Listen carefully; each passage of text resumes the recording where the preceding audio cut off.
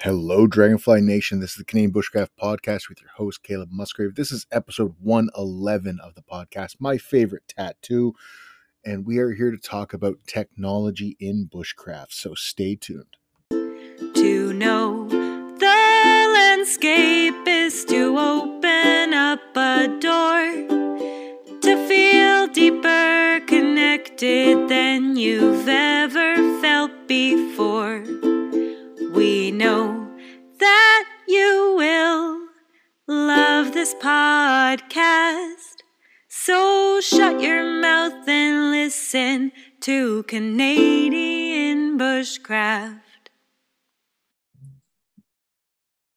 Hey, folks, this is another Hunt, Forage, Grow segment of the podcast. This one is sponsored by The Hunter's Journey. Go over to thehuntersjourney.com.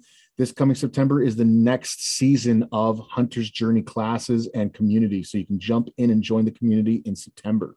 And of course, talking about Hunt, Forage, Grow and the Hunter's Journey, obviously I got to mention that we have my good friend and our guest for this segment, Chris Gilmore, who is the founder of both huntforagegrow.com and thehuntersjourney.com.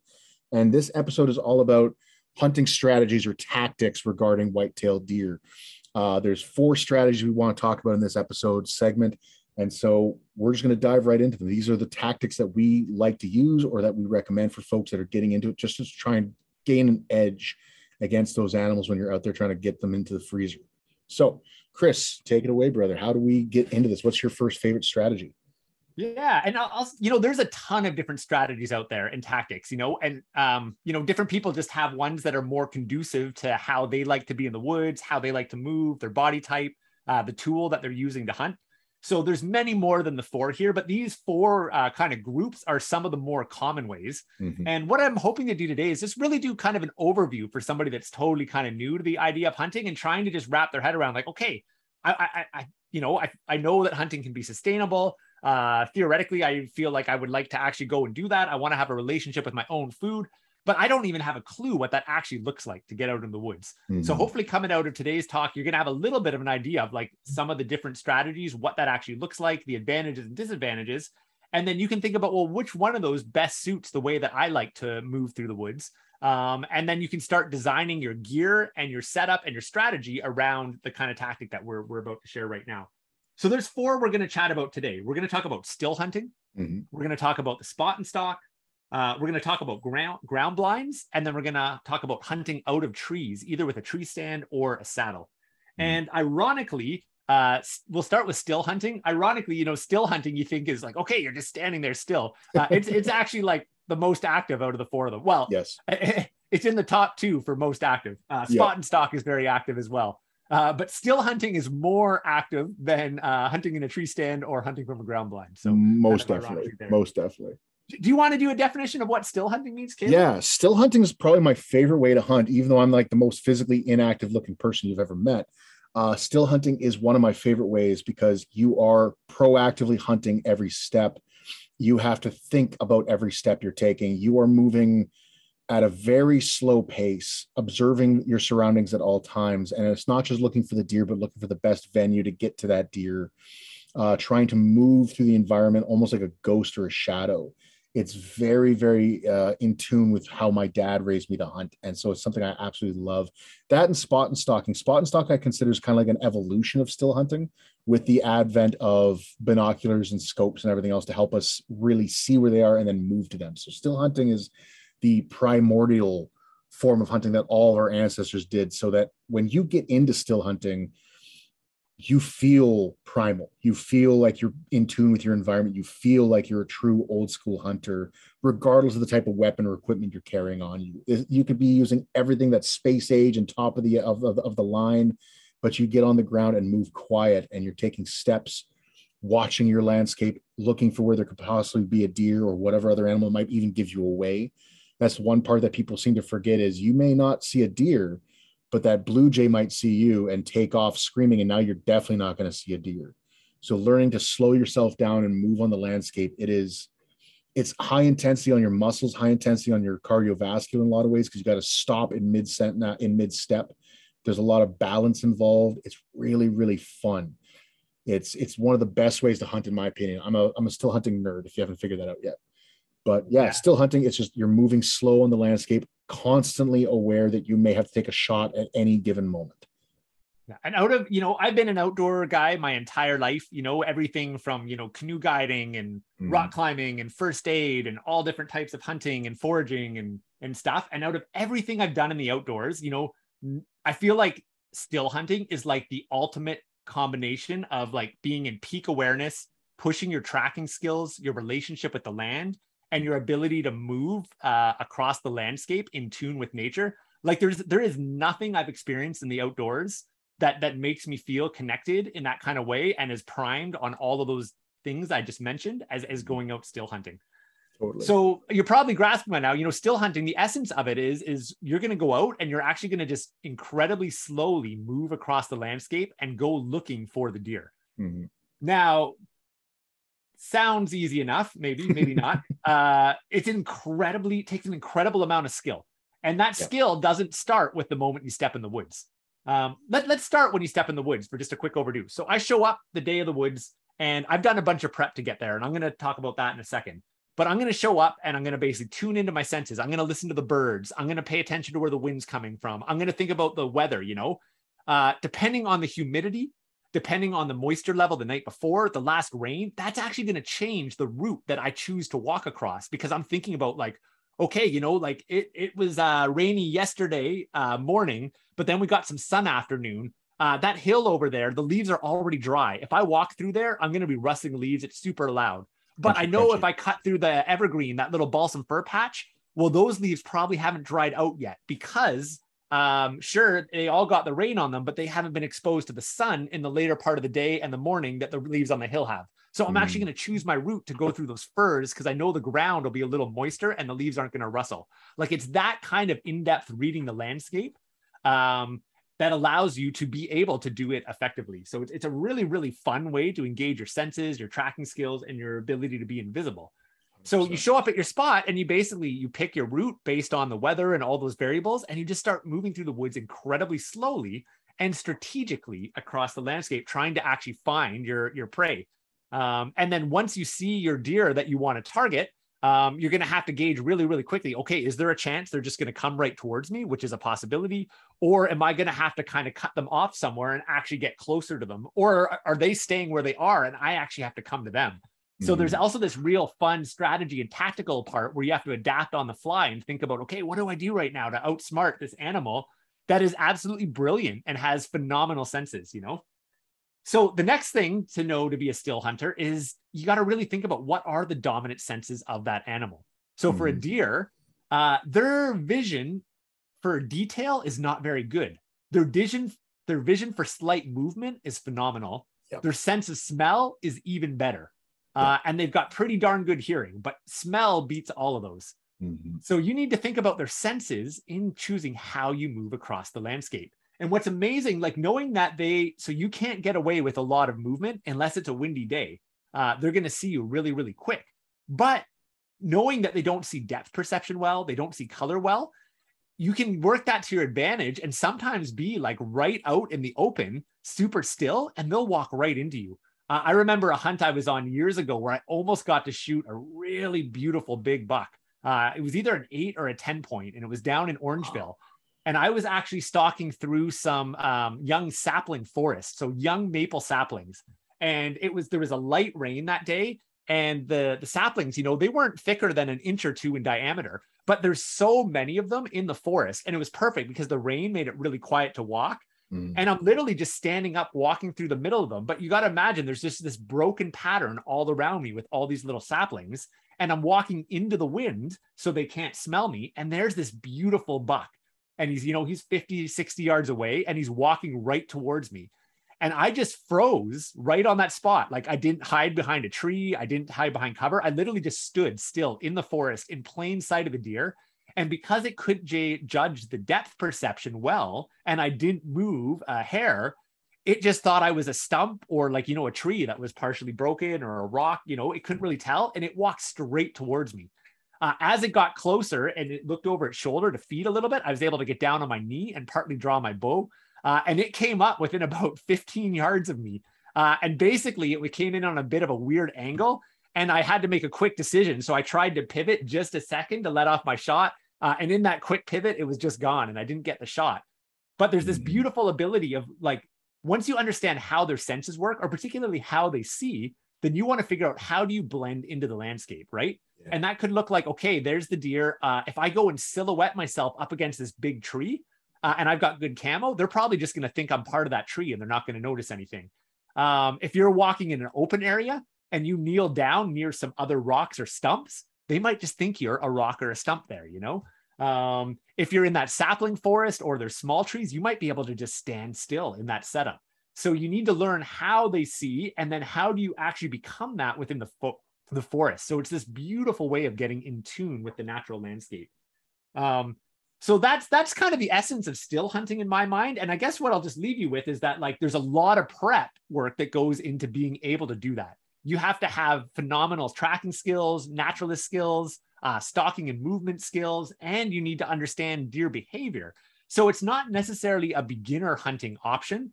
So, you know, and beginners, by all means, go for it. Try it. Yeah. You're going to learn a ton, but it does take an incredible amount of skill versus, you know, sitting in a tree stand or sitting in a blind. You don't necessarily have to be as skilled if you know how to put it in the right place.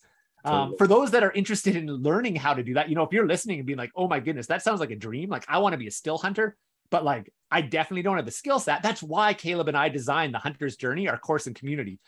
We will help you develop those skills. And we have a whole community of instructors, as well as a community of people at various levels in their hunter's journey that get together frequently throughout the year, and basically mentor and grow and learn together and troubleshoot and help people adapt on the fly. So if you dream of being able to still hunt, check out thehuntersjourney.com and consider joining us in our September cohort. But that's most of what I have to share about still hunting. Anything you would add to that point? Really three things. The first thing I want to say is try to get footwear that has got soft soles or at least really light soles. You want to kind of feel the ground as you go, because if you're wearing those big, clunky, heavy army surplus style boots, you will break branches and twigs that are on the ground and not realize it until you've broken them. You can't feel them. So a pair of Vibram sole, light shoes, like hunting shoes or hiking shoes, moccasins, if you have the right kind of conditions to wear those.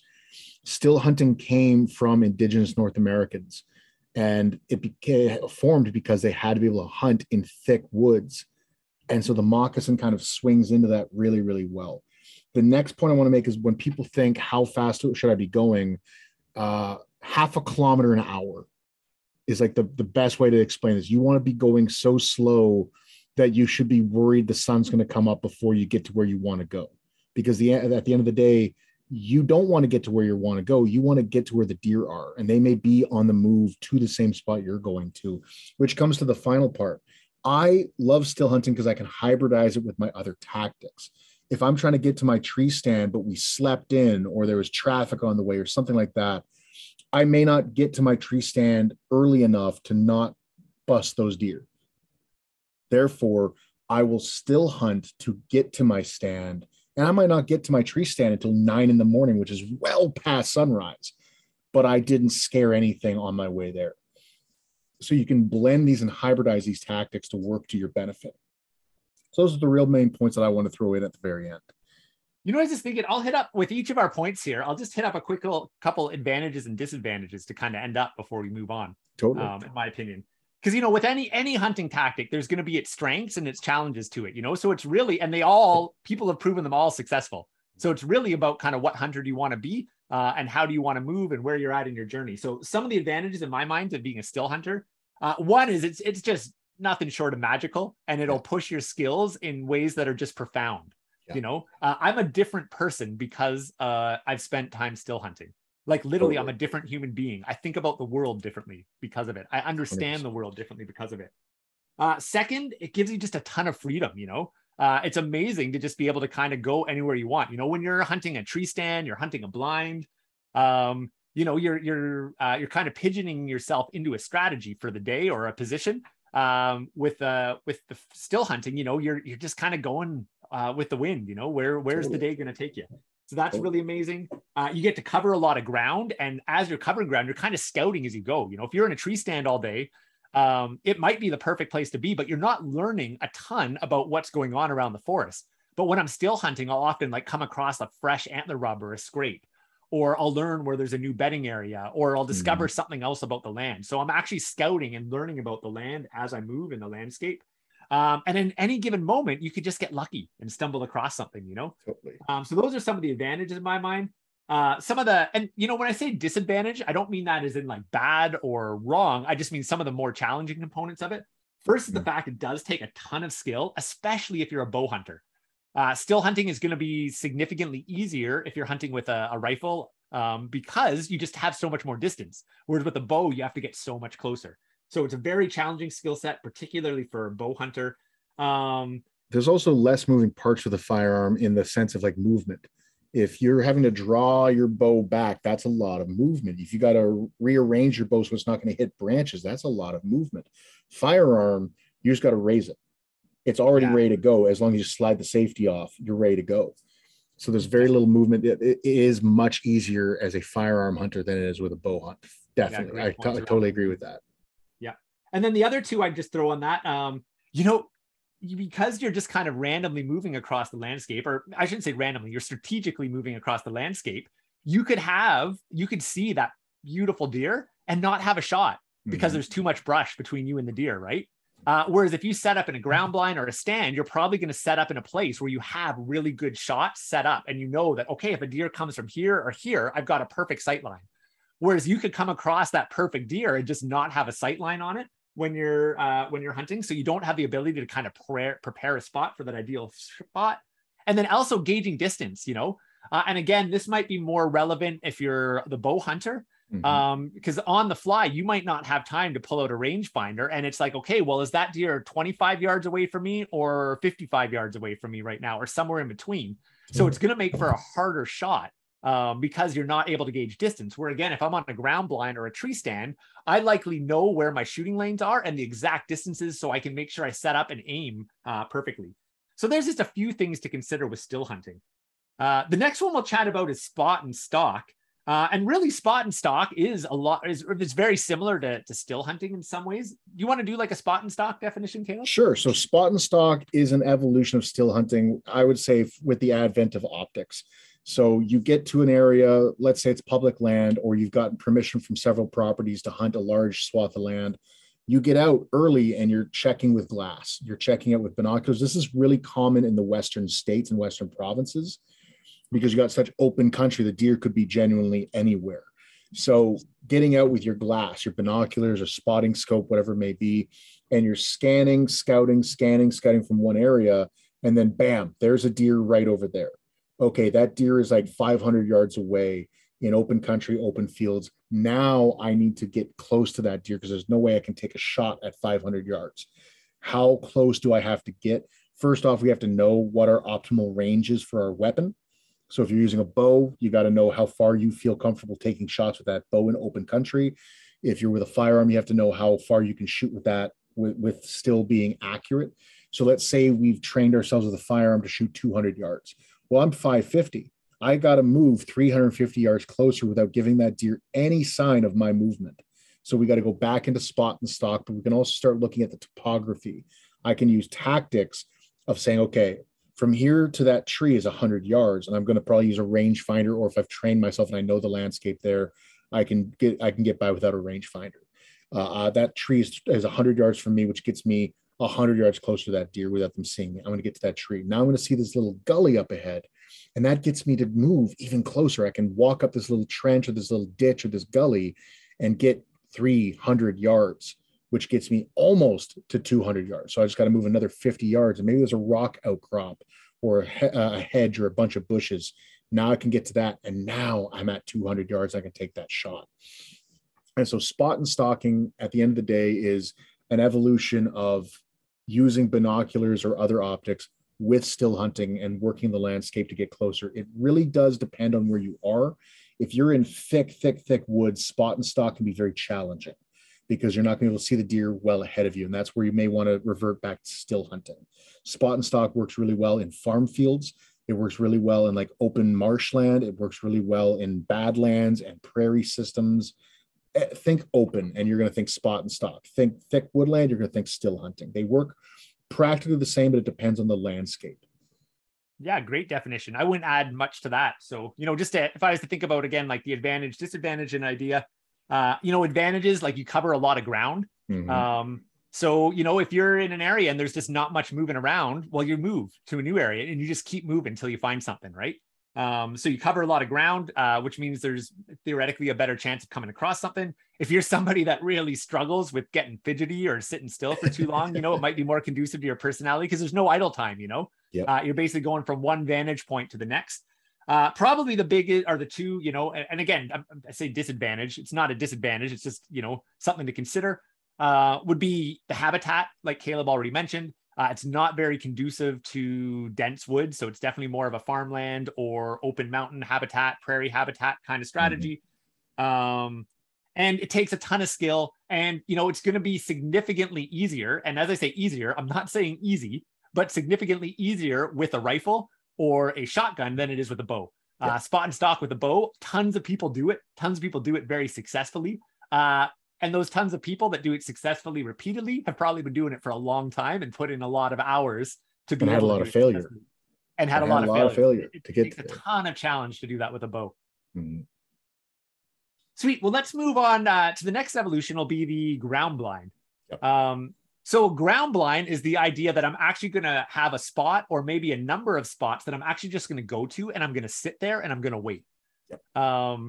So I actually, when I first started hunting, I almost exclusively hunted from ground blinds and from tree stands for quite a while. And part of that was because when I started out, I didn't actually have a mentor. I knew very little about hunting and deer. And I was really worried about spooking deer and making mistakes. So I thought, I'm just going to set up on a trail and I'm going to wait and I'm going to be able to work the wind and all those things to my advantage. And it's a great strategy to get started for new hunters, especially if you don't mind being patient or you want to develop patience. And personally, I love, I can sit in the woods all day long, during hunting season. And I do both. I still hunt and I still hunt from ground blinds. That's funny. I still hunt and I still hunt from ground blinds and I still hunt from trees. I utilize all of them in my strategy.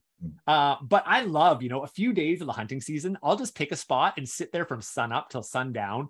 And it's beautiful. The number of cool things I see, the reflections I have on life, usually have a nap in the middle of the woods, like so amazing, just lay on the floor and wake up. So I love hunting from a ground blind. So to set up a ground blind, there's some things you need to know though. Again, you need to have some knowledge to do this because if you don't have really good tracking skills, or if you haven't done your preseason scouting and really are dialed in on where the deer are moving and when, the chances are you're just going to sit in the woods all day and not see anything, So you really need to be a good tracker and naturalist to be successful as a ground blind hunter, unless you get lucky. Because sit in any random place in the woods all day long, you're probably not going to see anything unless, or any deer, unless you're in a place with ridiculously thick deer spots. So you're going to want to dial in on really well-used trails. You're going to want to dial in on where are they eating and where are they bedding and what's the trail they go in between those. So you're going to set up on high traffic locations. And on top of the high traffic locations, lots of spots, they're high traffic, but only at particular times of the day. So not only do you need to know, okay, this is a high traffic spot, but when is it a high traffic spot? Is it at only a particular time of the day? Is it only a particular season of the year? Maybe it's only high traffic in a particular weather condition or when a particular food source is available. So your naturalist skills have to be pretty bang on. Now, where it becomes a real advantage, though, if you can dial in on those things and you work the wind to your advantage, you can basically be invisible out in the woods and set yourself up for a really good chance of success. And I have a few ground blind and tree stands that, I see deer almost every single time I go to them, knowing the right conditions.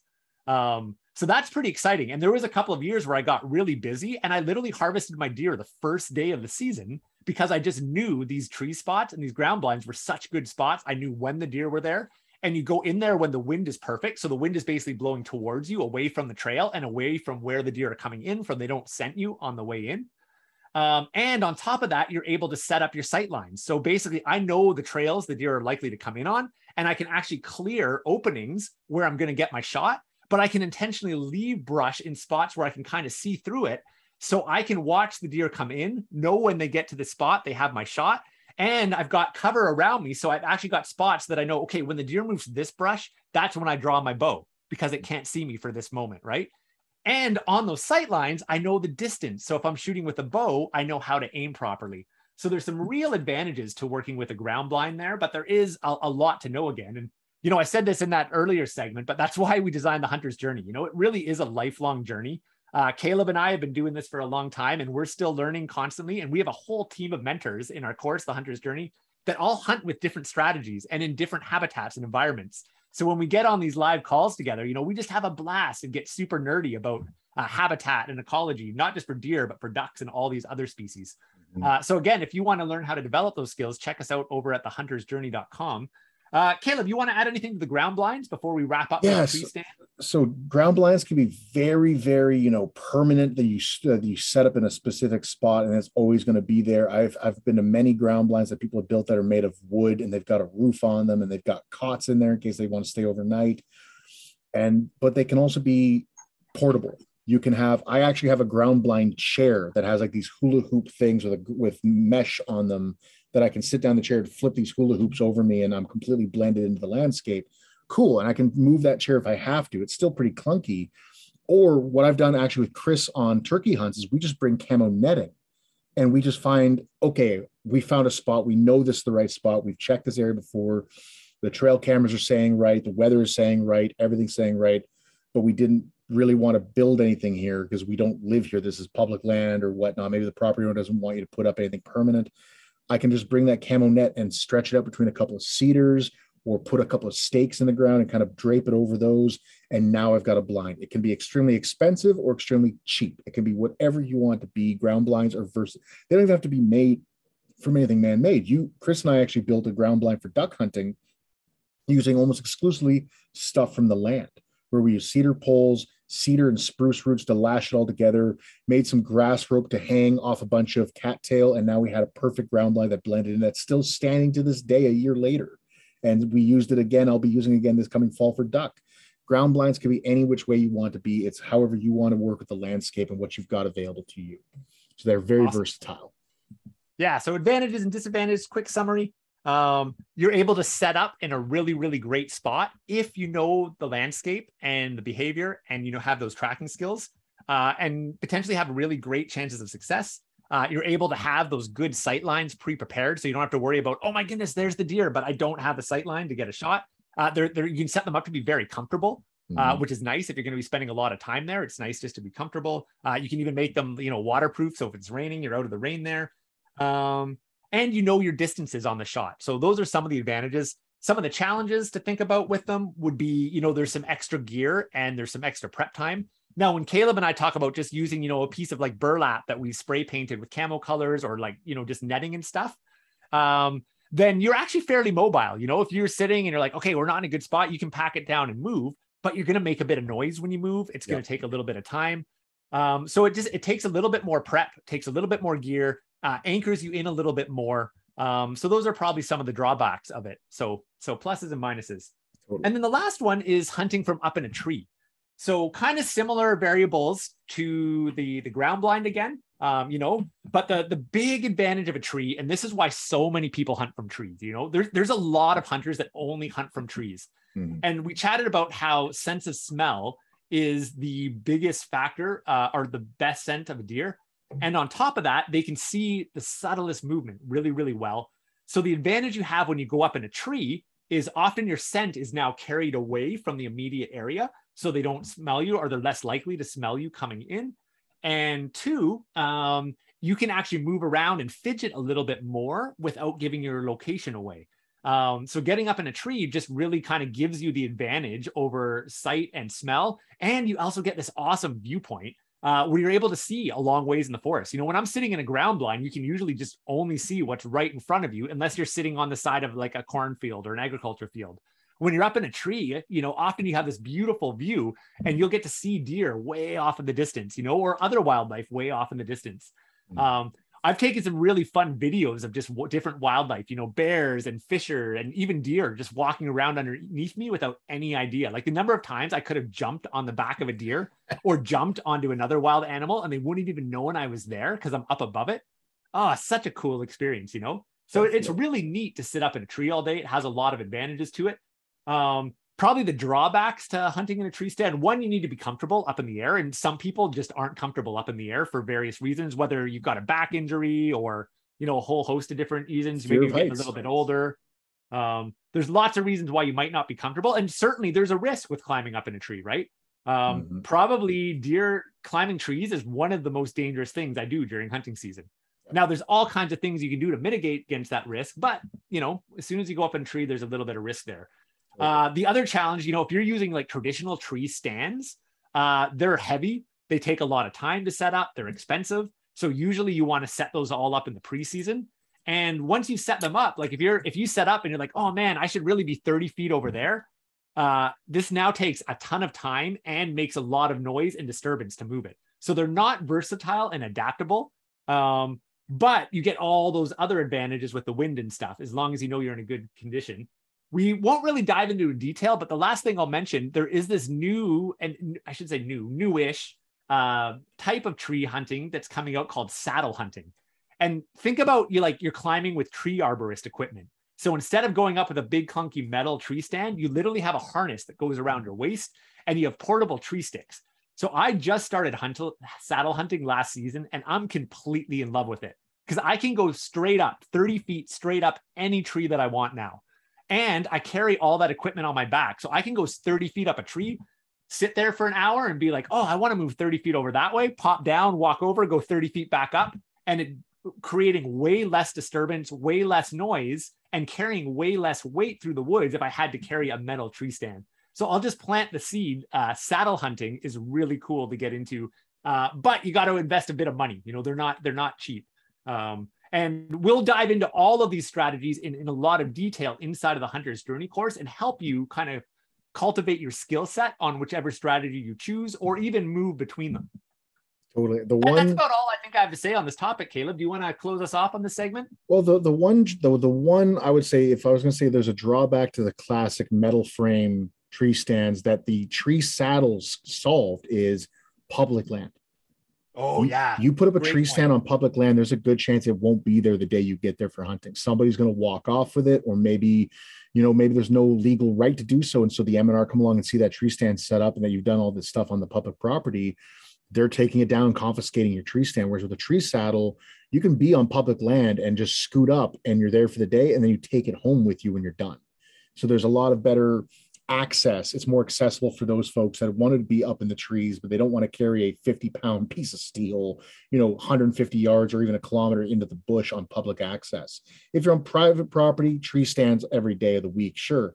But on public land, it makes more sense for these tree saddles, which once I lose enough weight, I'm probably going to be joining into your little cult of tree saddle folk.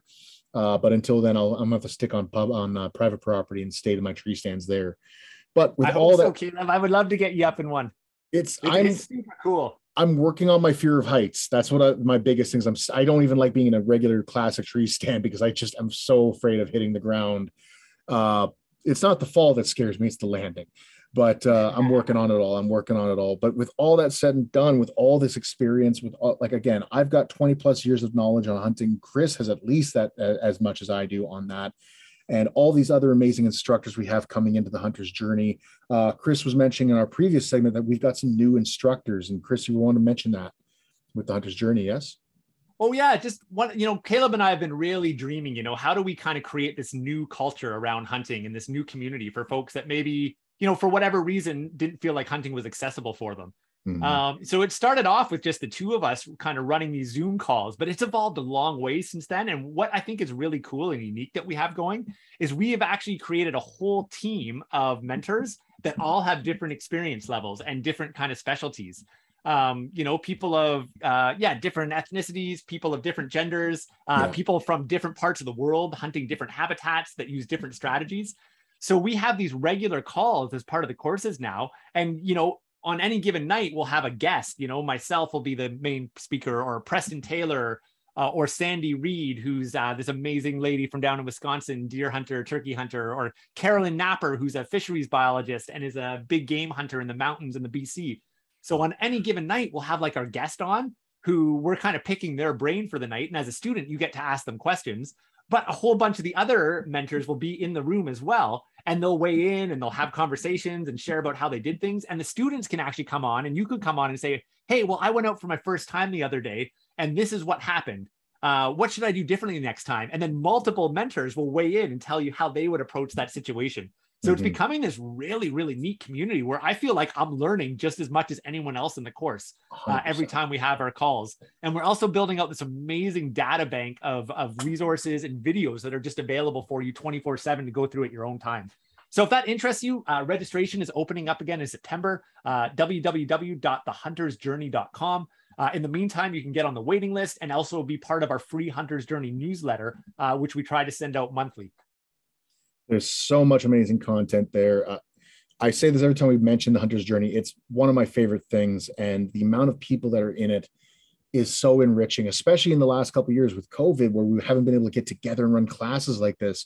But even with us coming out of the pandemic now, man, I cannot wait to see what this looks like in 3 years, 5 years, 10 years. The Hunter's Journey.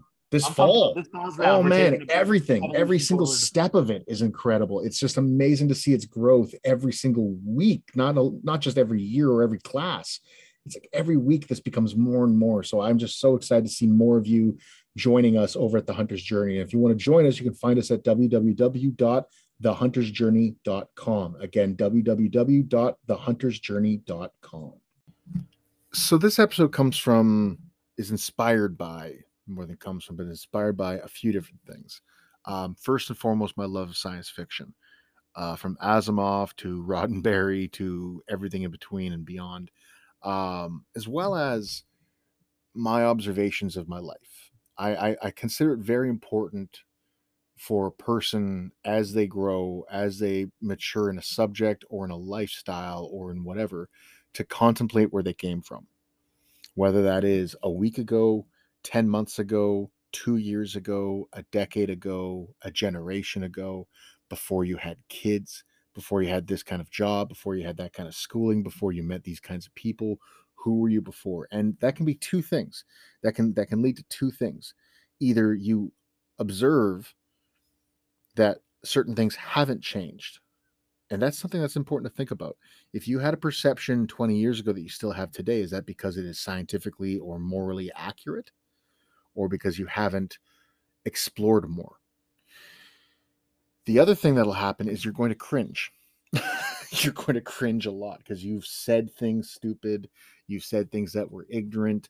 To be frank, in my past, I've said things that were misogynistic. I've said things that were transphobic. I've said things that were anti-Black, homophobic.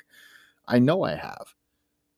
And that is not who I am today. I've tried to learn and I've tried to unlearn certain things and deprogram myself and become more, I don't want to use the term woke because that can easily be weaponized.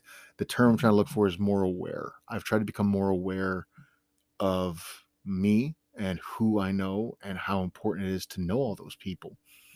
And so I've learned from looking at my past and cringing at those moments what I need to avoid, but also what I need to fix. And I've tried to repair relationships. I've tried to do what I can. And of course, no one's perfect. I probably still have sexist, homophobic, anti-Black, Islamophobic, whatever thoughts and actions even that I'm not even aware of. And I'm trying to do better every day. And that's why that contemplation is important to me. So this goes beyond bushcraft. We're only in the first 3 minutes of the podcast, and I've already started getting into what some people will describe as woke culture, social justice warrior, whatnot. It's not that. It's me trying to be a good person to other people. That's all that matters to me, is I'm a good person to other people. People deserve kindness. People deserve fairness. People deserve equity. People deserve just kindness. I'm trying to be a kind person like my mother, like my grandparents, like all the people that have inspired my life have been kind. And so I'm trying to be like them. And that also leads into this conversation that I'm having. I look at my past and I cringe. And it's not just those kinds of things. It goes deeper into bushcraft. It does. Trust me on this. It does.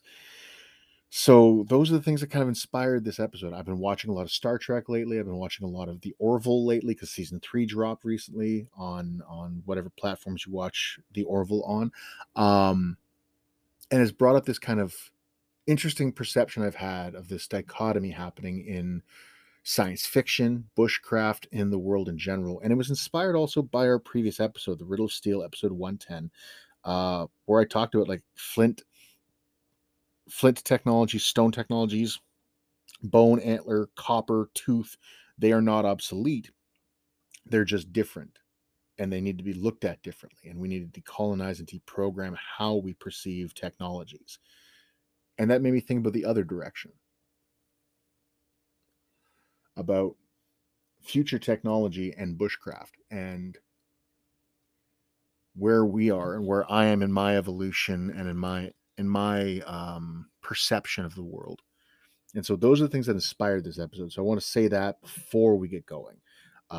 Those are the kinds of conversations that are always being contemplated in my mind when I have a chance to sit back and watch a movie, watch a TV series, read a book, carve wood, whatever it may be. These are the kinds of thoughts that get in there. It's like, how can I be, what did my stuff look like before? And this is just like perfecting any craft. If you're into carving, you look at your original spoons and you want to burn them. You want to throw them in the next fire you possibly can. If you got into weaving and you're weaving baskets and you're weaving fiber into bags and cloth and everything else, you look at your early stuff. Oh man, you cringe. If you're a writer, look at your original publishing, your original articles. Oh my God, it's cringy. It is so cringy. And that is how it is. And so I wanted to get this started with that contemplation of cringe and looking at it and getting uncomfortable about who you were, who you are, and considering things. And this is going to help you in life in general, not just in bushcraft.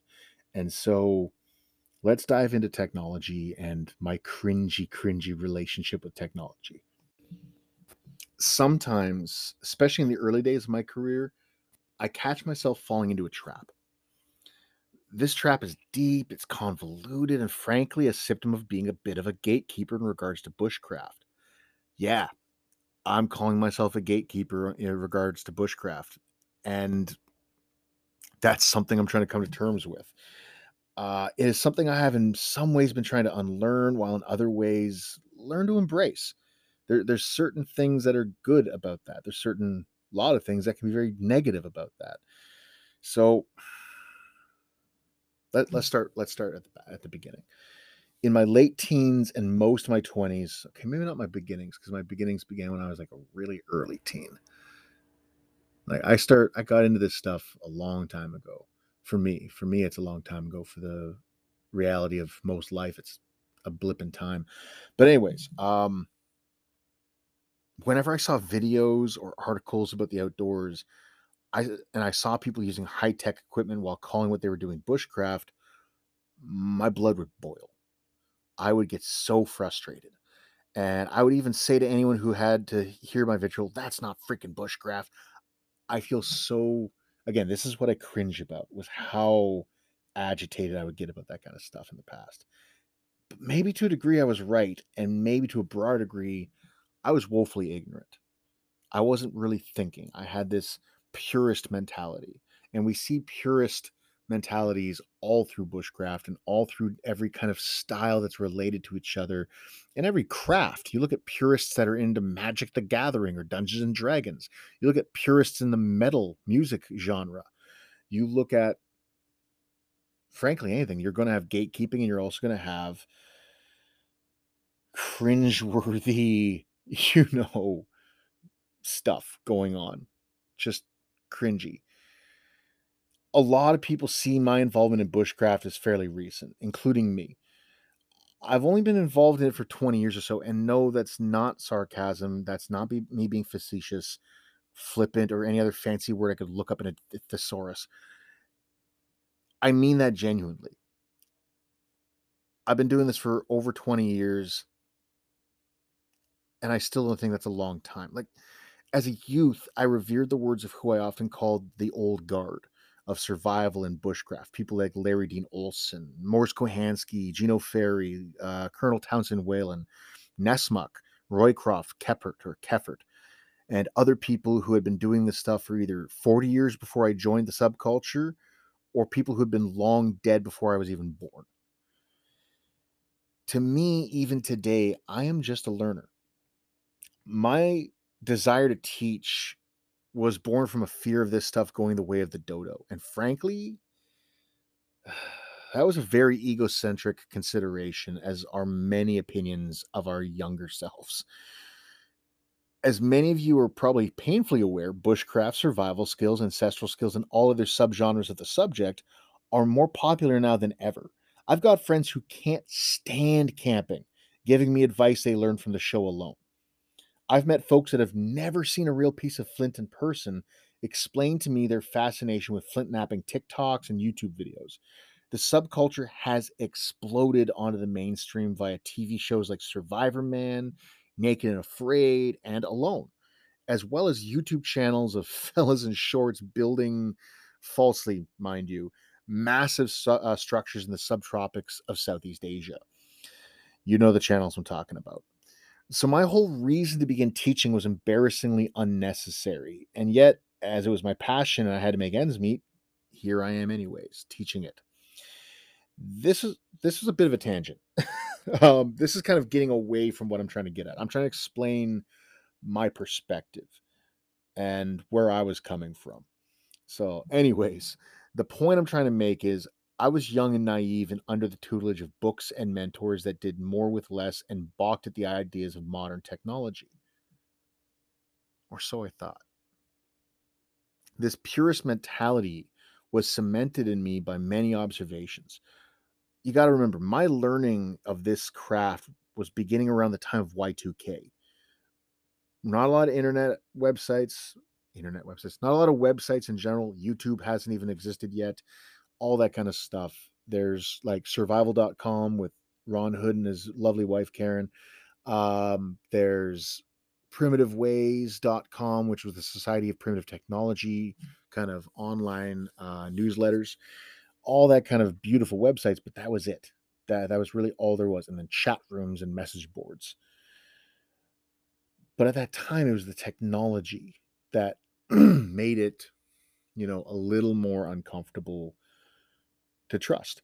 Flashlights were weak in power and they were short-lived. Civilian GPS units, they were spotty at best.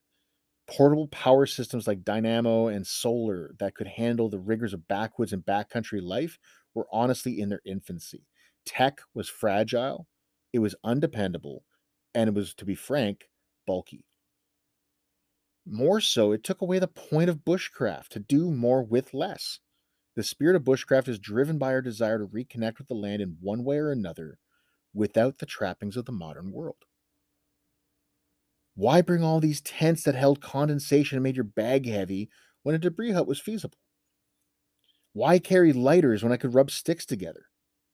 Why carry a modern first aid kit when the land can provide medicine? Hell, why carry freeze-dried backpacking food when I could live it rich on the fat of the land? This is what all those old guard who I practically worshipped espoused, right? Right? Well, maybe not. Gino carried ferro rods and modern first aid. Kohansky developed the super shelter with space-age materials. Even when you look back at the old-timers at the turn of the 20th century and beyond, they were frequently getting with the times. Whalen carried nylon tarps and was praising the newest advances in footwear, tents, and other kit coming from LL Bean and Abercrombie and Fitch.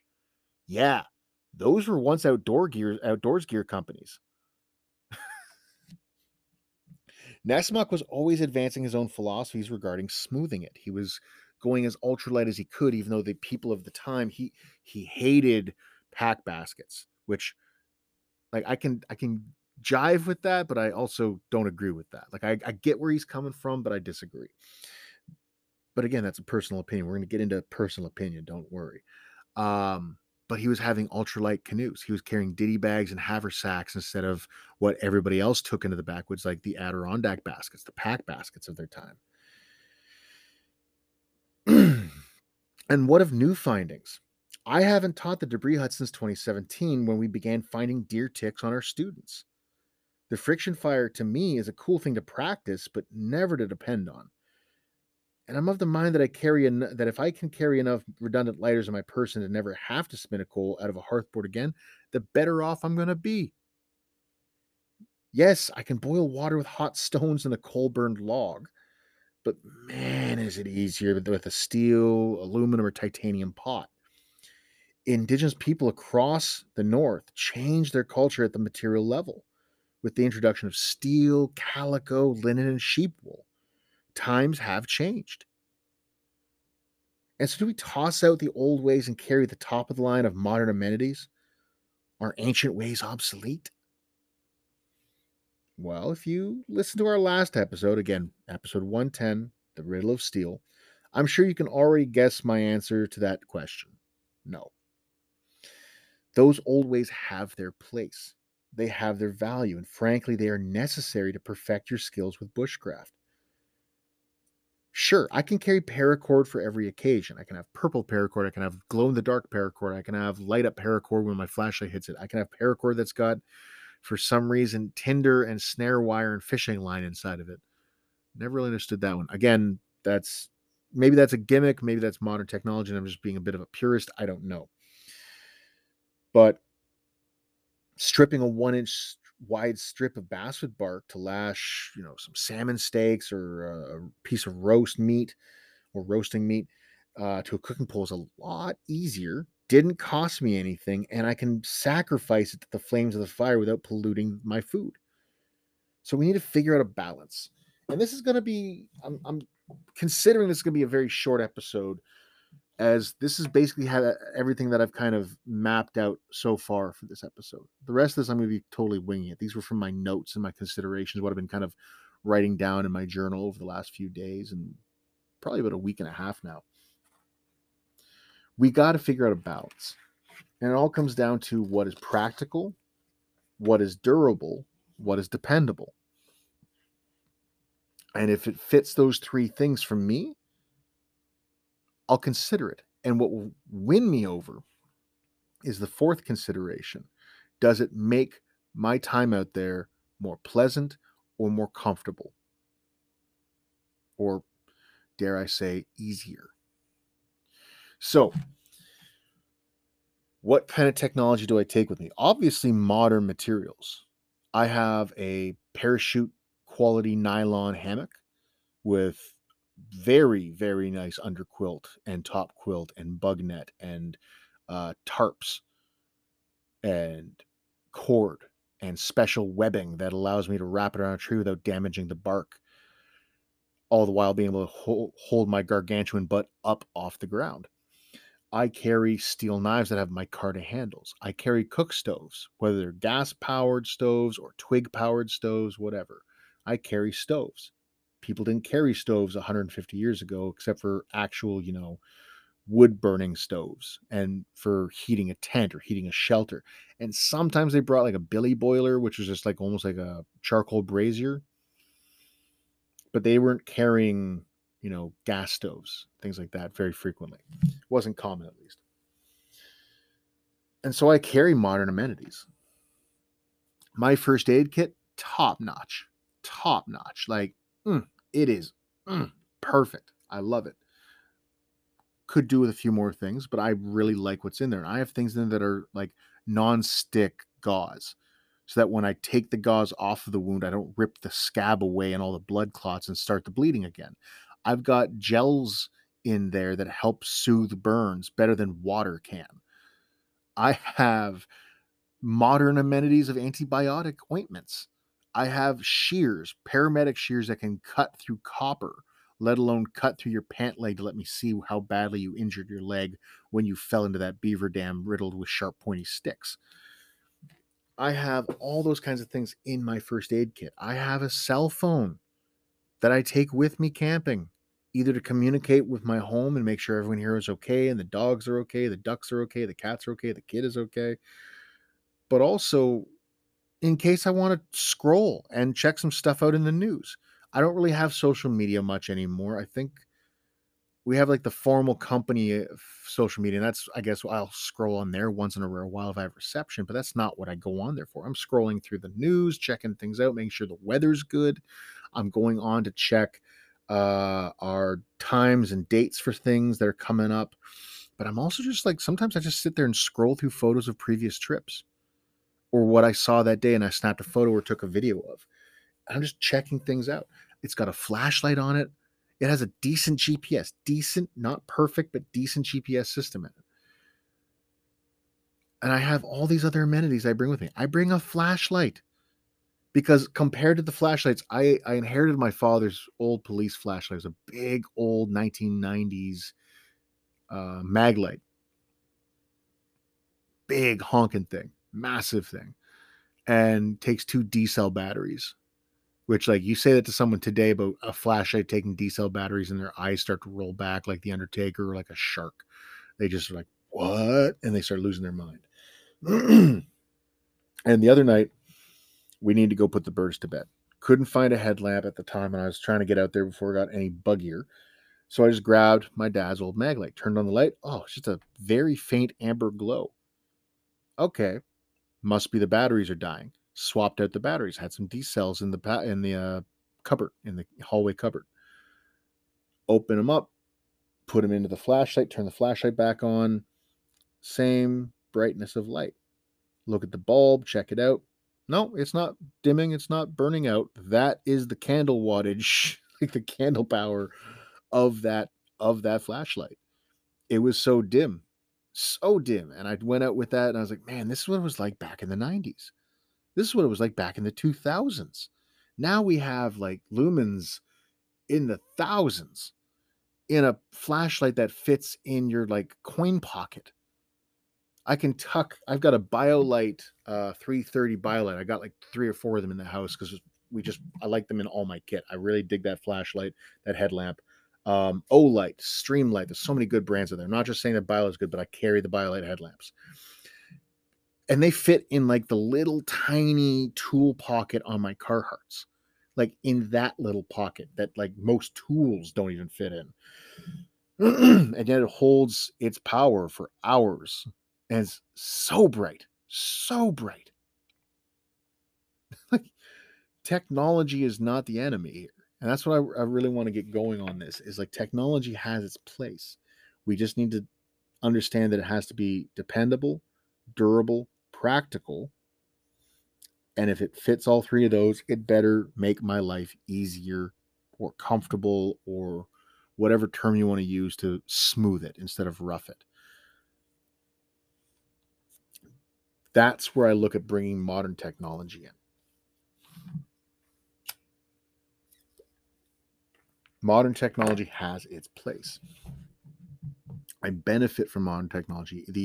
My ancestors, the Anishinaabe, when they first made contact with the French traders, traded with the French because they had things like wool blankets and linen, which means we didn't have to tan furs to stay warm for the winter.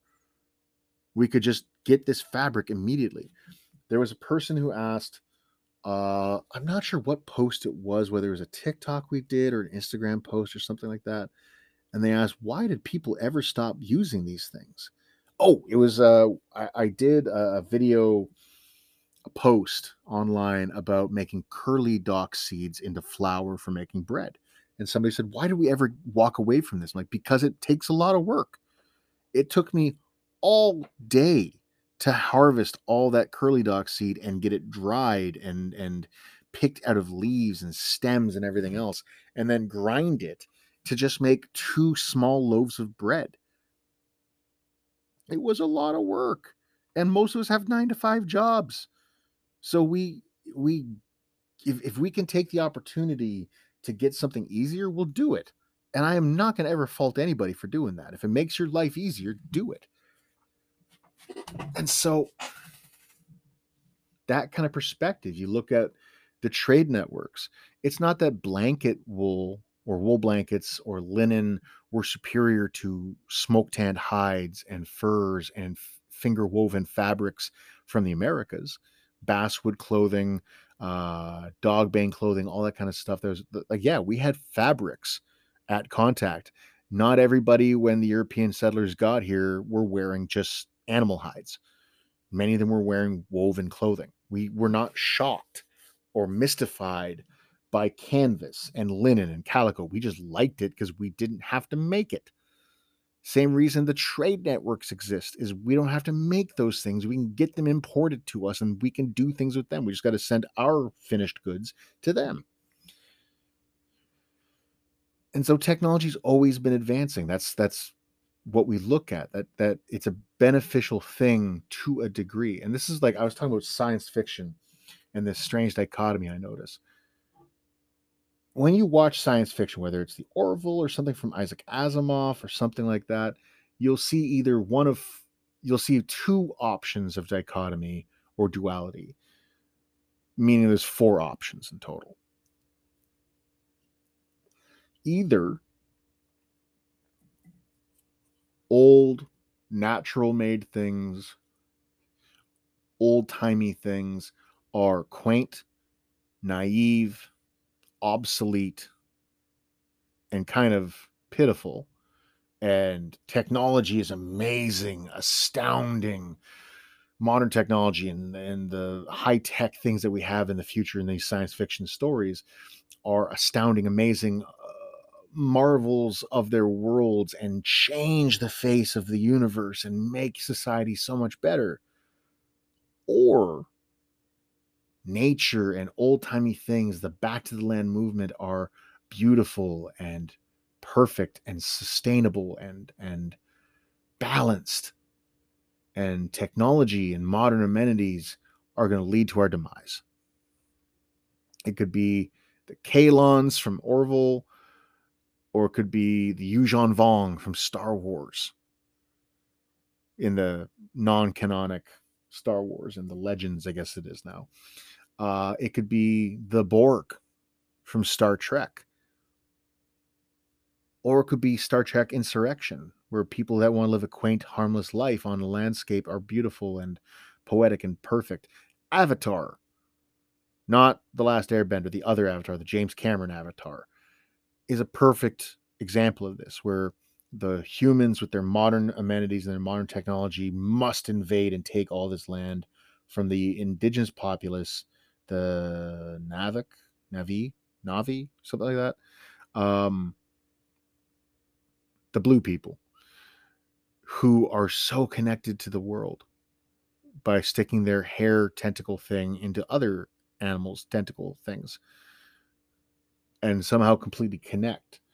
And like, there's that dichotomy, there's that duality, but it's also kind of a paradox in of itself.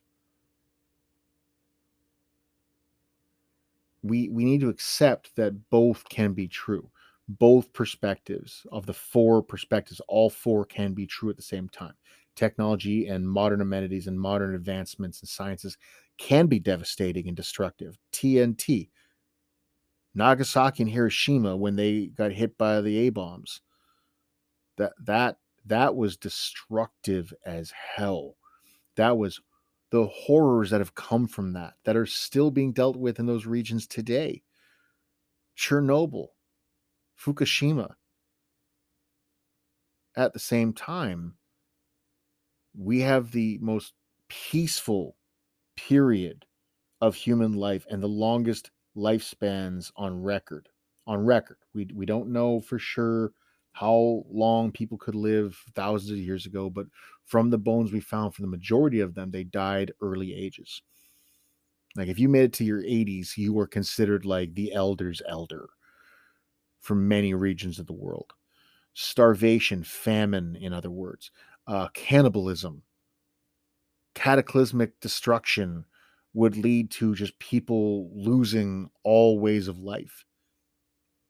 A simple disease. Let's not get into that conversation these days. But yeah, polio, smallpox, things that we can treat today or vaccinate against, were wiping people out just a couple of generations ago. And so when we look at both sides of the story, technology, modern technology and advancement in sciences is not always evil or phenomenal. It's somewhere in between, at the same time, both. On the other side of the spectrum, we know how enriching it is to get back out on the land with minimal equipment. and live on the land. You talk to people who live making their own bows, homesteading, hunting their own food, trapping their own food, harvesting their own food, and building their own homes and making their own clothing. Whatever direction, wherever extreme you want to go with it, they often describe feeling more full in life and happy. At the same time, we can't deny that people died by the thousands without the modern amenities we have today. And it is foolish of us to think that us who can't remember how to flint knap, remember, the majority of us do not know how to flint knap. And we may know how to break rocks to get them sharp even, but that's still not things like Donnie Dust and Ryan Gill, I think is his name. All these amazing flint knappers, Dan Long down in the Niagara area. These amazing flint knappers that they're doing, and our ancestors, all of our ancestors were doing compared to today. We don't know how to make those things. And so we have to remember it's not a static perspective. There is constantly a dynamic flow of this spectrum of ancestral skills and modern amenities. And if you can marry the two, the better off you're going to be, the more happy you're going to be. A good analogy is the mokatagan, or the crooked knife. You can refer to our episode on that back in the winter. And I talked about them briefly-ish on the last episode. The original crooked knives were made out of beaver's teeth and moose rib bones and maybe copper. When iron and steel came along, indigenous people adopted it. They adopted the steel, whether they were Nehewak, Mushkegowuk, Iu, Innu, Ilnu, Maliseet, Anishinaabeg, Haudenosaunee, Lenape, adopted that and took steel. And they were taking steel from like iron bands off of barrels and like pieces of wagon wheels and whatever metal they could, whatever steel or iron they could get from wherever, and make these beautiful, exquisite blades that could be very simple and to some people very crude looking, and be able to build a birch bark canoe. That marrying of traditional style of how the handles are shaped, what the blade geometry looks like, just translated into steel. We can do that with a lot of our technologies. This marrying of ancient and modern, I think, is what makes me really love bushcraft. Really love it. And so when I started off, I was this purist who, I saw some photos of me from some of the first classes I taught, and I was wearing a big wide brim leather hat, and I had buckskin pants on. I was wearing moccasins, and I was always trying to do things with stone tools. And I appreciate those moments, but I also really appreciate a good pair of sturdy work boots and hiking boots and hunting boots.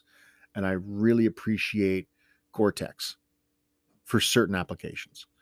And I really appreciate tin cloth, which is still a kind of older style of clothing, but can work really well in modern day. You look at like the Fjallraven pants that a lot of people get, they'll get what's called Greenland wax. And it's because there's certain parts that are a cotton mix fabric, and you just rub and warm this wax onto those fabrics, and suddenly they're waterproof and fairly durable. Cool. That's a great marrying, whereas the other parts are like spandex or something like that. I don't know, because Fjallraven does not make pants in my size, because I am the size of a rotund woolly mammoth. But I've seen people with these pants. You look at modern knives, like we have some of the most exquisite steels today. People want to talk about ancient steels of the Japanese and the Viking era and all that kind of stuff. 5160, which is not even in like a modern steel, like space age steel. That's a pretty old style carbon steel for the Americas. That's been around for at least a century, I believe now. But I would carry a 5160 steel knife any day of the week before I carry a knife from the Viking era. not the style. I might want a Viking era or Viking age style knife, like a Sax or Sax. Totally, I like them. I like them a lot. But I want them made of 5160 or 1095 or ABSL 5000 purple fire hydrant, whatever code systems we have now of crucible steels and powdered steels. Those kinds of steels today are superior because our metallurgy is better now. It just is. The techniques may not be better of shaping the steel. Maybe we still want to do it the old school blacksmithing way, like I do, but I use modern steels.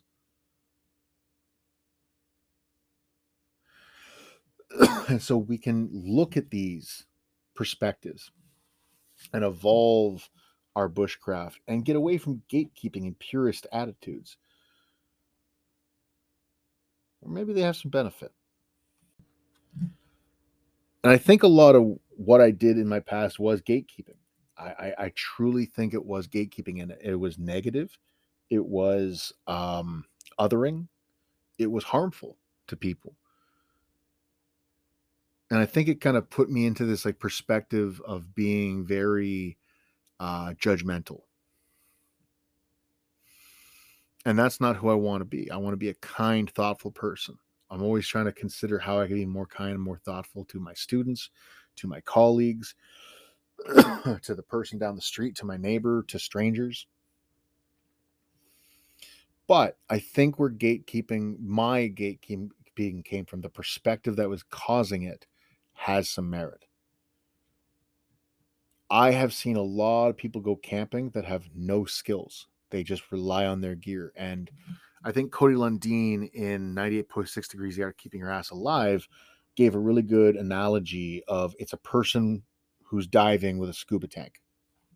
They rely on that scuba tank. That scuba tank is going to be what keeps them alive. What happens when the scuba tank fails or they don't know how to use the scuba tank, though? And I know a lot of people that go camping and bring a survival manual with them. They're like, well, I'll just read it when I'm out there.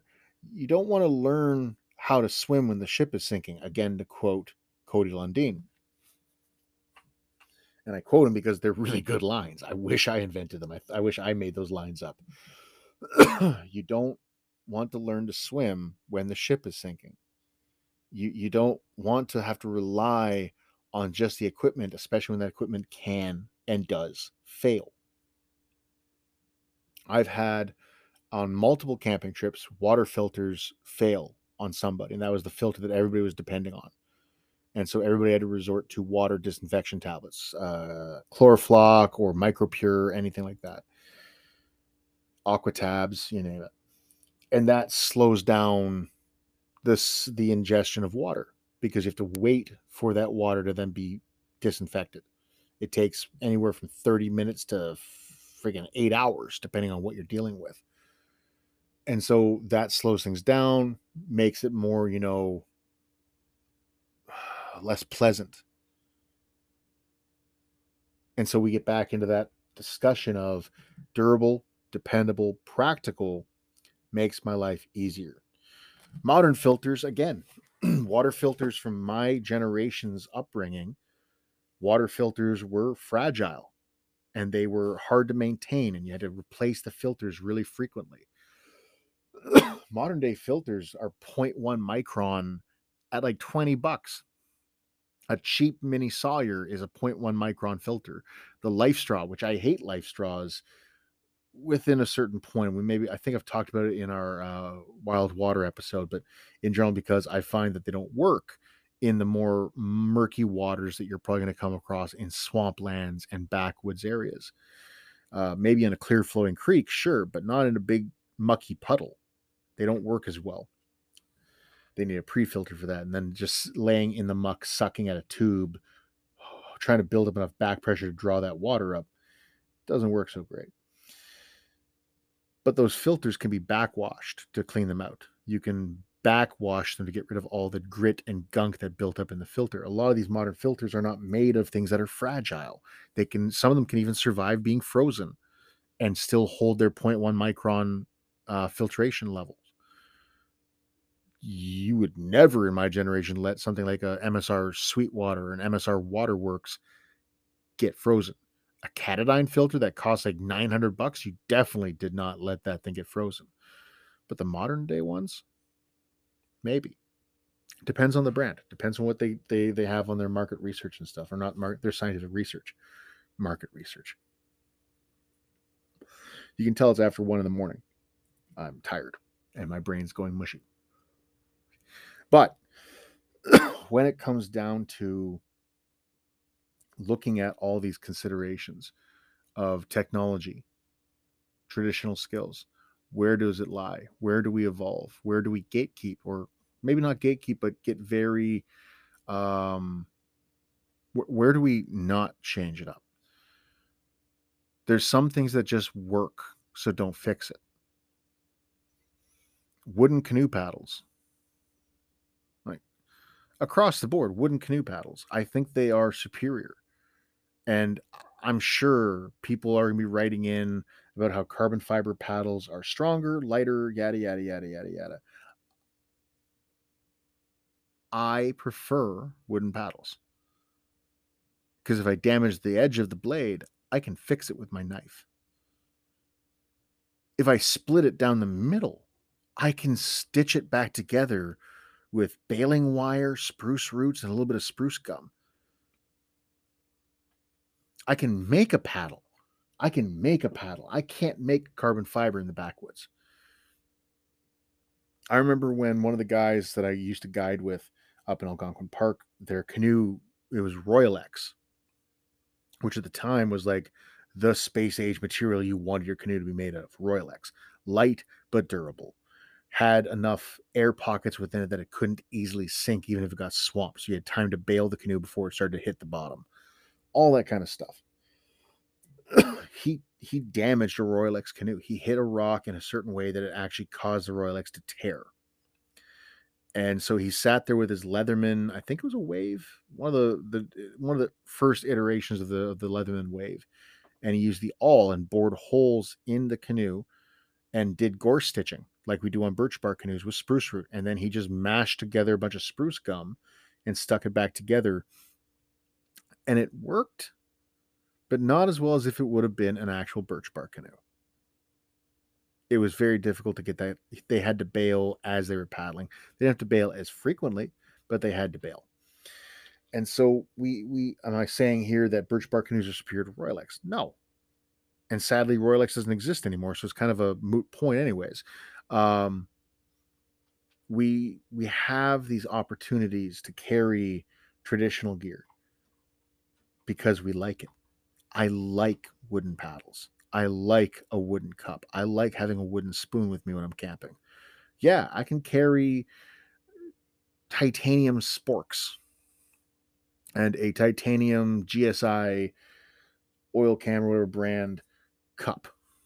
Olicam, oil cam, I can't remember what they're called. I can carry one of their titanium cups. I can carry all those things. And yeah, it lightens my load, makes my life easier.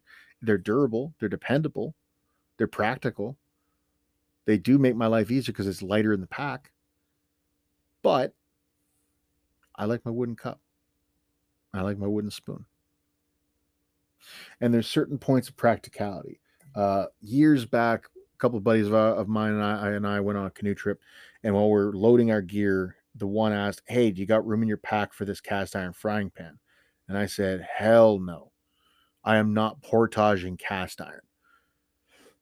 Our ancestors, and even not our ancestors, when I was working for an outfitter in a summer camp in Algonquin Park, sometimes we carried cast iron. You look at some of the Wanigans that some people take with them on trips through Temagami and Wabakimi, they have cast iron in there. And that's fine because they like it. They like using that. I don't like carrying it, so I can't justify it. And that's not a modern amenity. That's a fairly ancient technology. Cast iron's been around for hundreds, if not thousands of years. In the Americas, a couple hundred years at least. And so that's old-fashioned. That's old-timey, but I'm not carrying because it's damn heavy. I'll take it car camping. I'll take it to a base camp. I'll take it to a hunt camp where we're driving in and getting to a location by machine. If we're pack animal camping, like I had pack llamas or pack mules or pack horses, yeah, maybe I will bring 1 or 2 Dutch ovens and a cast iron skillet and a cast iron kettle. Maybe I will. But if it's going on my back, hell no. That's not happening. And so we've got to, again, find this kind of, what are you willing to do? So what kind of modern gear do I have with me that are like techie things that I bring with me? My BioLite headlamps. I usually have 2 of them because I always like to have a redundancy with light. The last thing I want to have is this one's battery fail or it runs out of juice right in the middle of me walking back from the latrine that might be 100 yards from my camp. That's going to suck. I'm going to get my eye poked at least once. So I carry 2. They're rechargeable and they're ultra light and they don't feel like there's a bunch of bulk on my forehead. I forget all the time that they're on me. But I have to charge them. So I bring a power bank. That power bank, unlike bringing a flashlight that's got batteries, which is the way of my upbringing, as we were talking about with my dad's mag light and everything else, the beauty of the power bank is I can also charge my cell phone. I can charge. I've got a little. I don't take it with me very often anymore, but I do have a radio, not like a communication radio, but like a FM radio, AM FM, and I have that with me to check weather, to check if there's been something like a disaster. If I hear weird noises at night or during the daytime, sounds like a plane going by really loud, I can turn on the local news or local radio station and be like, oh, there was been a wildfire nearby. And I'll be like, oh, okay, we are reeling in our rods and we're pulling the canoes in because there might be a water bomber coming by. Things like that. I can use that radio for that. And that radio, it's a nice little cheap one I got off of, I think, Amazon or something like that. And it's rechargeable by plugging into my power bank, but it also has a dynamo crank, which means I can charge it myself. But the cool thing is it also has a port that allows me to plug in my phone, and it's not going to, take it to full charge in 10 minutes.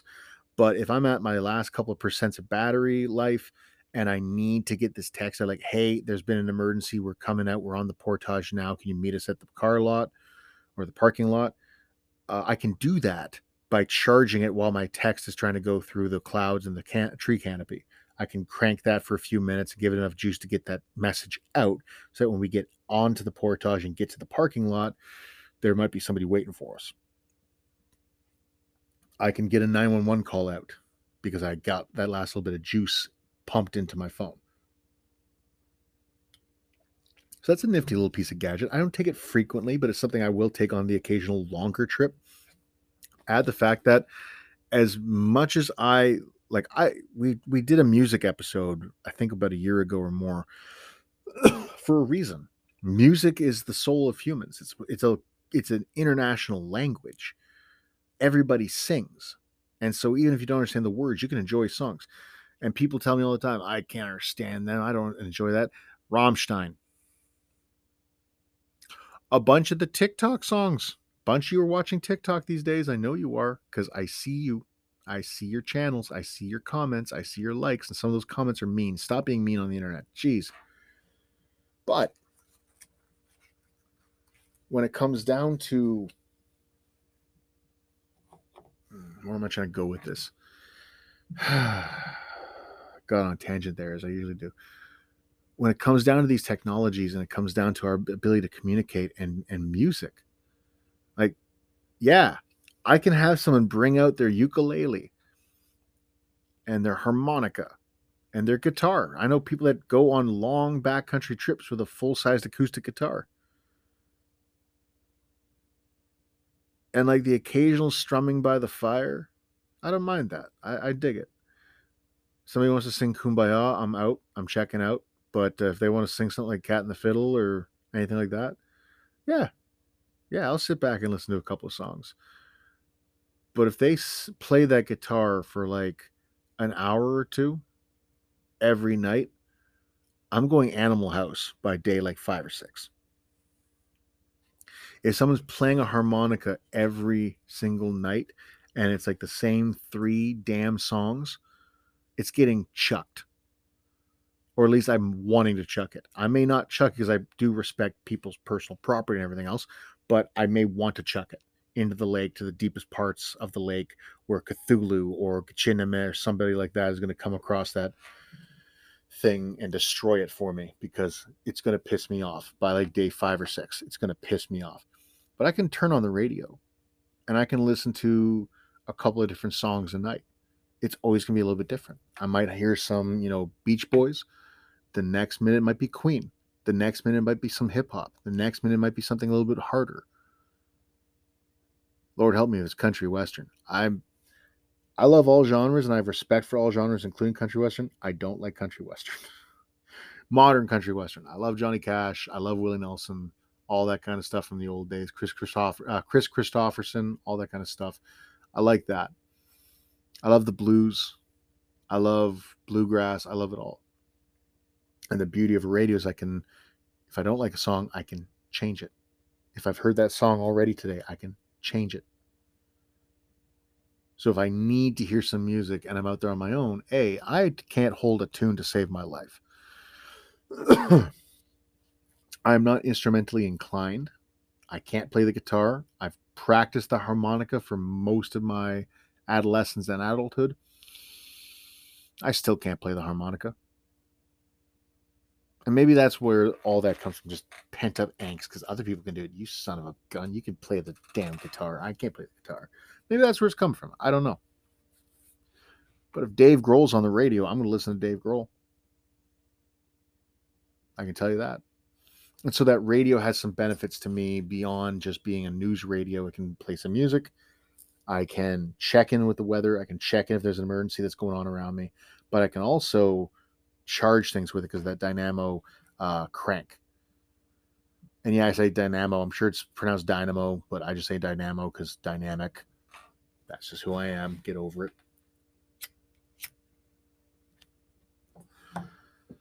But it's not going to charge my phone all the way. And it's definitely not going to replenish my power bank. So I carry a small folding solar panel. Yeah, I carry a solar panel because I often camp on rocky terrain in the Canadian Shield. So I'm going to find areas that don't have a thick canopy. So it makes sense to bring a small solar panel. Mine's an older generation Gold Zero Nomad 7. The newer ones look a lot nicer and they look like they pack down a lot nicer. Mine's more rigid. It flips open almost like a binder with a little flap on it. And it's just 2 panels. And you can tuck your power bank into this mesh pocket that's got a zipper on the back. You plug it directly into the cables that are right there, and I can charge my power bank up. At the same time, I can also be charging one of my headlamps.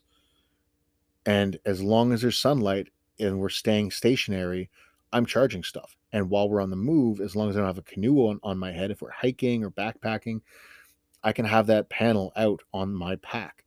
And it can be charging along as we walk and getting me a little bit of trickle charging effect into my headlamp.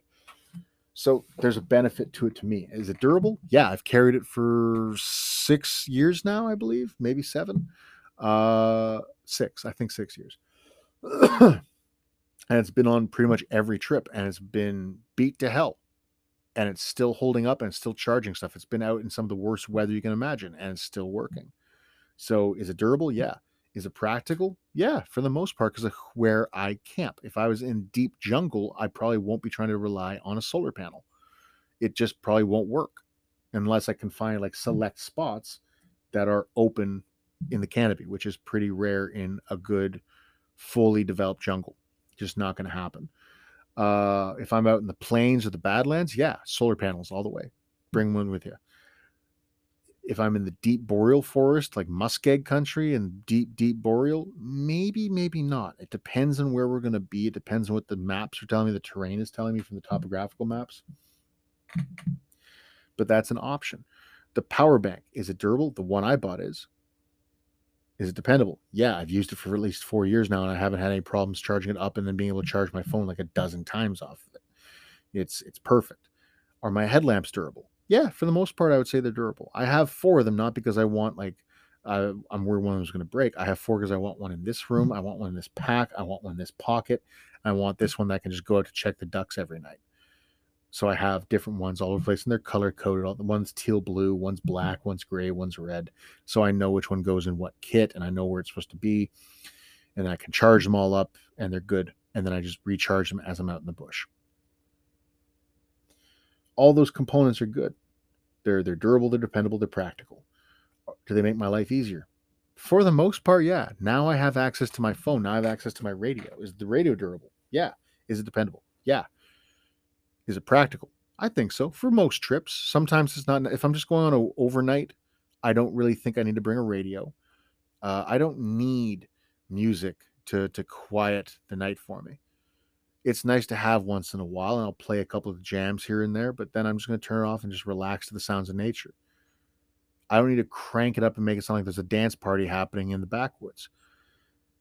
It all just comes down to what is practical for me at that time. I want news reports. I want weather reports. I want to know if there's an emergency happening. And every once in a while, I want to hear some tunes just to, quiet the tinnitus in my right ear or something. And it comes with a headphones jack, so I can bring like a couple little earbuds and not bother anybody else. I can just be hanging in my hammock made of modern material, hanging under a tarp made of modern material, with a bug net made of modern material, warmed by under quilts and top quilts made of modern material. And I'm comfortable, and I'm cozy, and I'm listening to Rammstein on the radio. Probably not. There's not a lot of good radio stations that play that kind of stuff in the backwoods.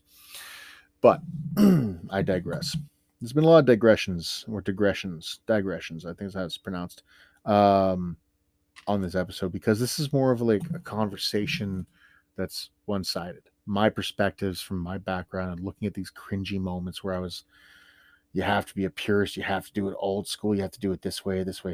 I vividly remember like griping that night vision, if you let your peripheral vision, your splatter vision, whatever you call it, build up and practice with it, you can see just as well as you can with a flashlight. And I said that, and a moment later jammed a branch into my throat and like pierced my throat, not into my actual esophagus or windpipe, but like stuck it in my neck and like drew blood. Like I said that in front of like 15 people. I remember that, and I tried to play it off with like, well, your lights were on for a second, so my eyes didn't adjust in time. No, I was being a jackass. Headlamps and flashlights have their place. Shut up, Caleb. Like, these are those cringy moments I remember. And we all have them. It's part of being human. When you're younger, you have this Dunning-Kruger effect happening where you know a little, and it makes you really confident.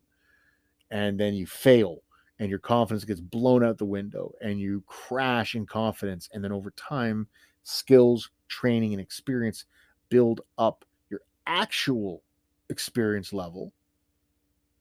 Actual life experience makes experience happen. I know it's world shattering to hear that. But your confidence stays lower. I'm a lot more confident with like specific things that I know that I've spent my entire life doing. There's very few moments where I hear somebody's advice when I'm in the middle of doing something that actually gets me mad. There's very few things that do that. And I think the one thing, I had this conversation with a friend about a month ago, maybe less than a month ago, where I find it very frustrating when I'm chopping wood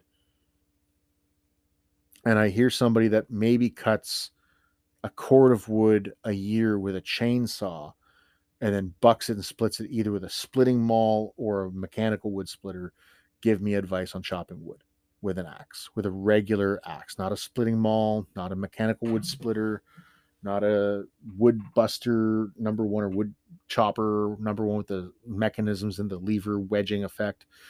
Just a straight blade or straight style keen cutter, true temper, Kelly Works, plum, whatever, axe, Gransfurs, Wetterlings, Husqvarna, whatever, using that axe and chopping things down and bucking it up and splitting it up. And I get to hear somebody that rarely ever uses an axe ever tell me how to swing that axe. And I think that's It's definitely my ego. I have a lot of ego around my axe skills because I have spent my entire life swinging an axe. And I've spent my entire life trying to perfect my axe skills and listening to genuine experts and watching and observing how they use axes and mimicking them and practicing it and modifying my techniques with their concepts and their techniques. To this day, if I know that there's someone that knows axes as well as me or better than me, I shut up and I watch them. And even someone that's like less skilled than me, I'll watch them. I'll shut up and I'll watch and observe what they do things, how they do things, because you never know. But when someone openly admits that they barely ever use an axe, and I use an axe, if not daily, at least 3 to 4 times a week. And I'm not talking like to snip a couple of branches, cut a couple little poles. I'm bucking firewood. I'm splitting firewood.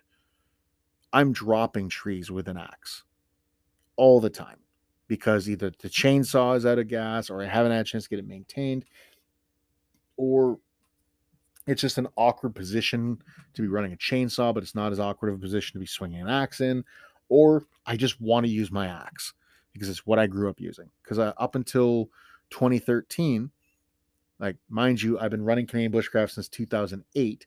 So at least 5 years at that point, Canadian Bushcraft didn't have a chainsaw.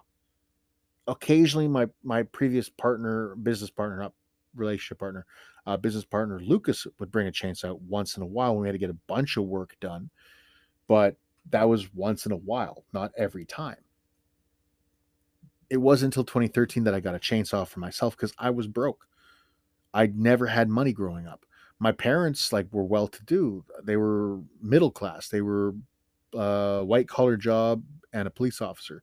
My mother being a teacher, my father being, I say white-collar.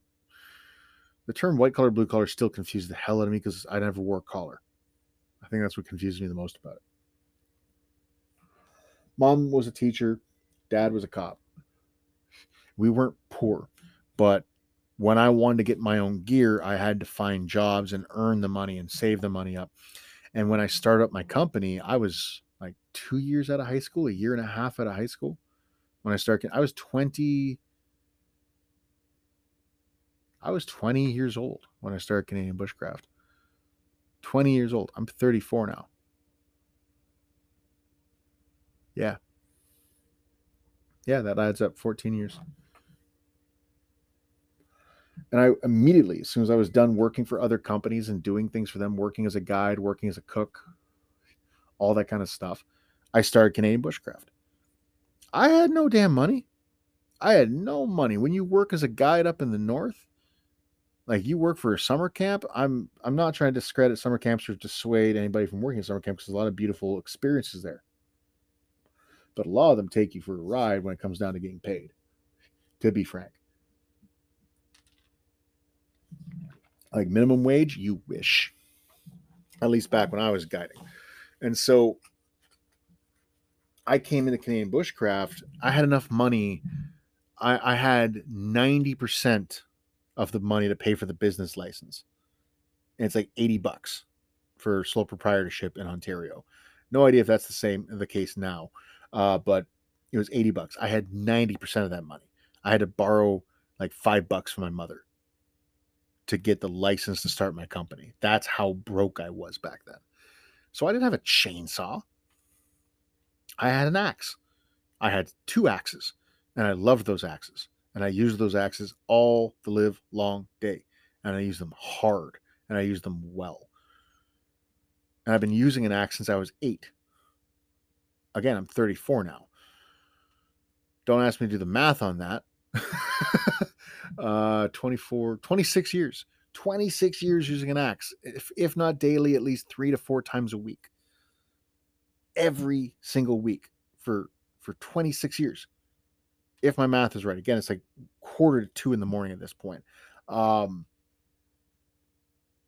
so that's one of the few things that I get egotistical about because I know my confidence level. That's not Dunning-Kruger. And this is another one of those tangents that has nothing to do with what the conversation is tonight. But this is to me an important point of I remember those moments where I was naive. I remember those moments when I was arrogant. I remember those moments when I would say something with utmost confidence as a word of God. Like, it's the word of God that I'm saying right now. And I look at it now and I go, oh man, that wasn't even the word of Pee Wee Herman. That wasn't even the word of Gomer Pyle. That wasn't even the word of Yosemite Sam. That was an idiot talking. And I think those are beneficial. It keeps me humble 100%, but also it gives me a chance to look at where I've come from and where I'm going and my perspectives. I think this is the most important part of this conversation. Yeah, I'm talking about it being all about technology, but it's about I don't know. It's about looking back to look forward, I guess. And this is jumping back to that knowledge first episode, which is like episode 7 or 8 or 10 from the podcast. Like, we're on episode 110 right now, and that's from back then, and that's mind blowing to me that we've gone this far. Every time it gets brought up, I'm astounded. And we appreciate every single one of you for tuning in, by the way. If you haven't gotten the gist of that, every episode ending with me just thanking you and pouring out my heart and soul and loving all of you. We do. We really appreciate you guys. And I don't want to make that sound patronizing or make it sound like we just want you to keep watching or listening. We really appreciate this. Ryan, everybody with the podcast crew, Canadian Bushcraft in general, we really appreciate all of you. You're all amazing people. And keep growing, and hopefully we'll keep growing. Is I think the gist of this episode. Don't get stuck in a rut thinking it has to be this way. You're allowed to have evolution of stuff. One of my favorite stories when it comes down to like technology and what kind of helped jar my brain out of being in this purist mentality was from like 2018, by the way. It was like from 2017, 2018 that this happened. Hold on. So I was at Bon Echo, which is on Mackinac Lake. It's a provincial park here in Ontario. And at the time, a friend of mine worked at the park. I can't remember if he was a ranger or a warden or what the definitions. He worked at the park. And another good friend of mine and I were hanging out, and we were just kind of exploring the trails and stuff. And we had a chance to meet up with this buddy who I hadn't seen in like a year or so at that point. I love you, Mitch. I miss you. Come back to me, Mitch. Anyways, my friend and I had our phones out. We were waiting for him to come along, and my friend mentioned, dude, there's a Pokestop here. Yeah, I play Pokemon Go. I bet one of the next emails I get on the Canadian Bushcraft email, the Canadian Bushcraft podcast email is going to be, what's your username or what's your code? And if you want them, email me, canadianbushcraftpodcast@gmail.com. I'll give you my Pokemon Go code, and you can send me gifts, and I'll send you gifts. That's always how I am. This is the only video game I really play. I used to play a lot of video games growing up. Again, talking about technology. And today, these days, that's really all I play. I had Jurassic World Alive for a while because I love dinosaurs, if you haven't figured that out. And I had a couple other online games that were on my phone. And then I just kind of got rid of them all because they were just taking up a lot of space on my memory and my data. And they didn't make me feel good. Same reason I got rid of most of my social media. They weren't making me feel good. But anyways, my buddy goes, this spot that we're sitting at has a Pokestop. I was like, no way. And I pull up my phone and I'm like, holy crap, there's a Pokestop here. Dude, there's a gym over there. There's the trails and everything. And Mitch came by. And we mentioned this to him because he also at the time played Pokemon Go. And he goes, yeah, actually, there was a moment back in, I think it was the summer before, where 911 was called from Bon Echo by somebody who was lost hiking. And the dispatcher went, well, where are you? Oh, you're at Bon Echo. And they thought about it for a second and said, do you have Pokemon Go on your phone? And they turned it on. And Pokemon Go, for like one of the reasons it's become a really popular game is how fairly accurate the GPS is. It's pretty good. It's using the Google Earth or Google Maps programming, from what I understand, which is, as you know, it's not always perfect, but it's pretty damn good for a phone GPS system. Especially for just an app that's on your phone, not an actual like Garmin phone or something. But anyways, because it's based off that, and they have their whole plans and everything set up, the dispatcher was able to show them like, hey, do you see where that Pokemon gym is? Yeah, that's the main cabin. Walk to it. And oh look, there's trails. Follow the trail. And the lost hiker was able to unlost themselves. They were able to self-rescue and not make it an emergency that had to send in police and search and rescue to look for this person. The dispatcher, thinking quick on their feet, or I guess in their chair, was able to save thousands, if not So apparently we had a glitch in the system and our microphone cut out at the end of that story. I want to thank our listeners who tuned in for that long episode, or this long episode, and then contact us, let us know that something was wrong. It's taken us this long to get the microphone to work. We're back. So let's finish that story off and give it a good conclusion. So the police officer / dispatcher who responded to the call saved tens of thousands of dollars of resources, labor, and time in a search and rescue operation by simply saying, hey, since you're talking to me on a phone and you've got reception, do you mind checking to see if you have Pokemon Go? Okay, you got Pokemon Go? Do you mind checking to see if there's a gym nearby? Okay, that gym is the ranger station / visitor center / lodge / whatever you want to call it. Go there. This is a really intelligent, wise way of using technology in bushcraft. This is how we don't demonize it. This is how we don't turn into a monster, the boogeyman, or judge people for bringing technology with them into the field. And I think that's the most important part of what this whole episode is about, is we need to learn to marry the old ways and old knowledges with modern technology and modern material. And so don't be afraid to experiment. Don't be afraid to hybridize. Don't be afraid to step outside of canvas and buckskin and cast iron. Try out some of the newer stuff. You don't have to always have a kerosene lantern with you. In fact, sometimes kerosene lanterns are a pain in the butt. Sometimes propane lanterns are a pain in the butt. Sometimes rechargeable lanterns are just fine within their own means, within their own bounds. So, with that, I want to thank all of you for tuning in. Stay safe, experiment, be out there, practice your skills on the landscape, tread softly. And as per usual, we have a big thank you for our patrons coming up right now. And with that, I want to give a huge shout to our supporters over at Patreon. These folks, you amazing people, keep the lights on here, keep us financially able to continue doing this podcast and do even more amazing things that are coming down the pipeline. We've got a lot of really cool projects coming up that we could not do without people like Jason Keene, Tyler Scott, Carrie LaChance, Renee Knowlting, and so many others. And as always, we're always trying to give back to the community, specifically in our Patreon, but elsewhere as well. We are doing online classes every month for certain tiers of the podcast Patreon. We also have other things coming up that are going to be really cool kickbacks. So stay tuned. If you want to be part of that, it can cost you as little as a cup of coffee a day, or a cup of coffee a month, actually, to keep this podcast moving forward, to keep us supported, and you can get a lot of kickbacks in return. So jump on over there and see what you can do, see what we can do for you, and I hope to see you soon in one of our virtual classes. Until next time, folks.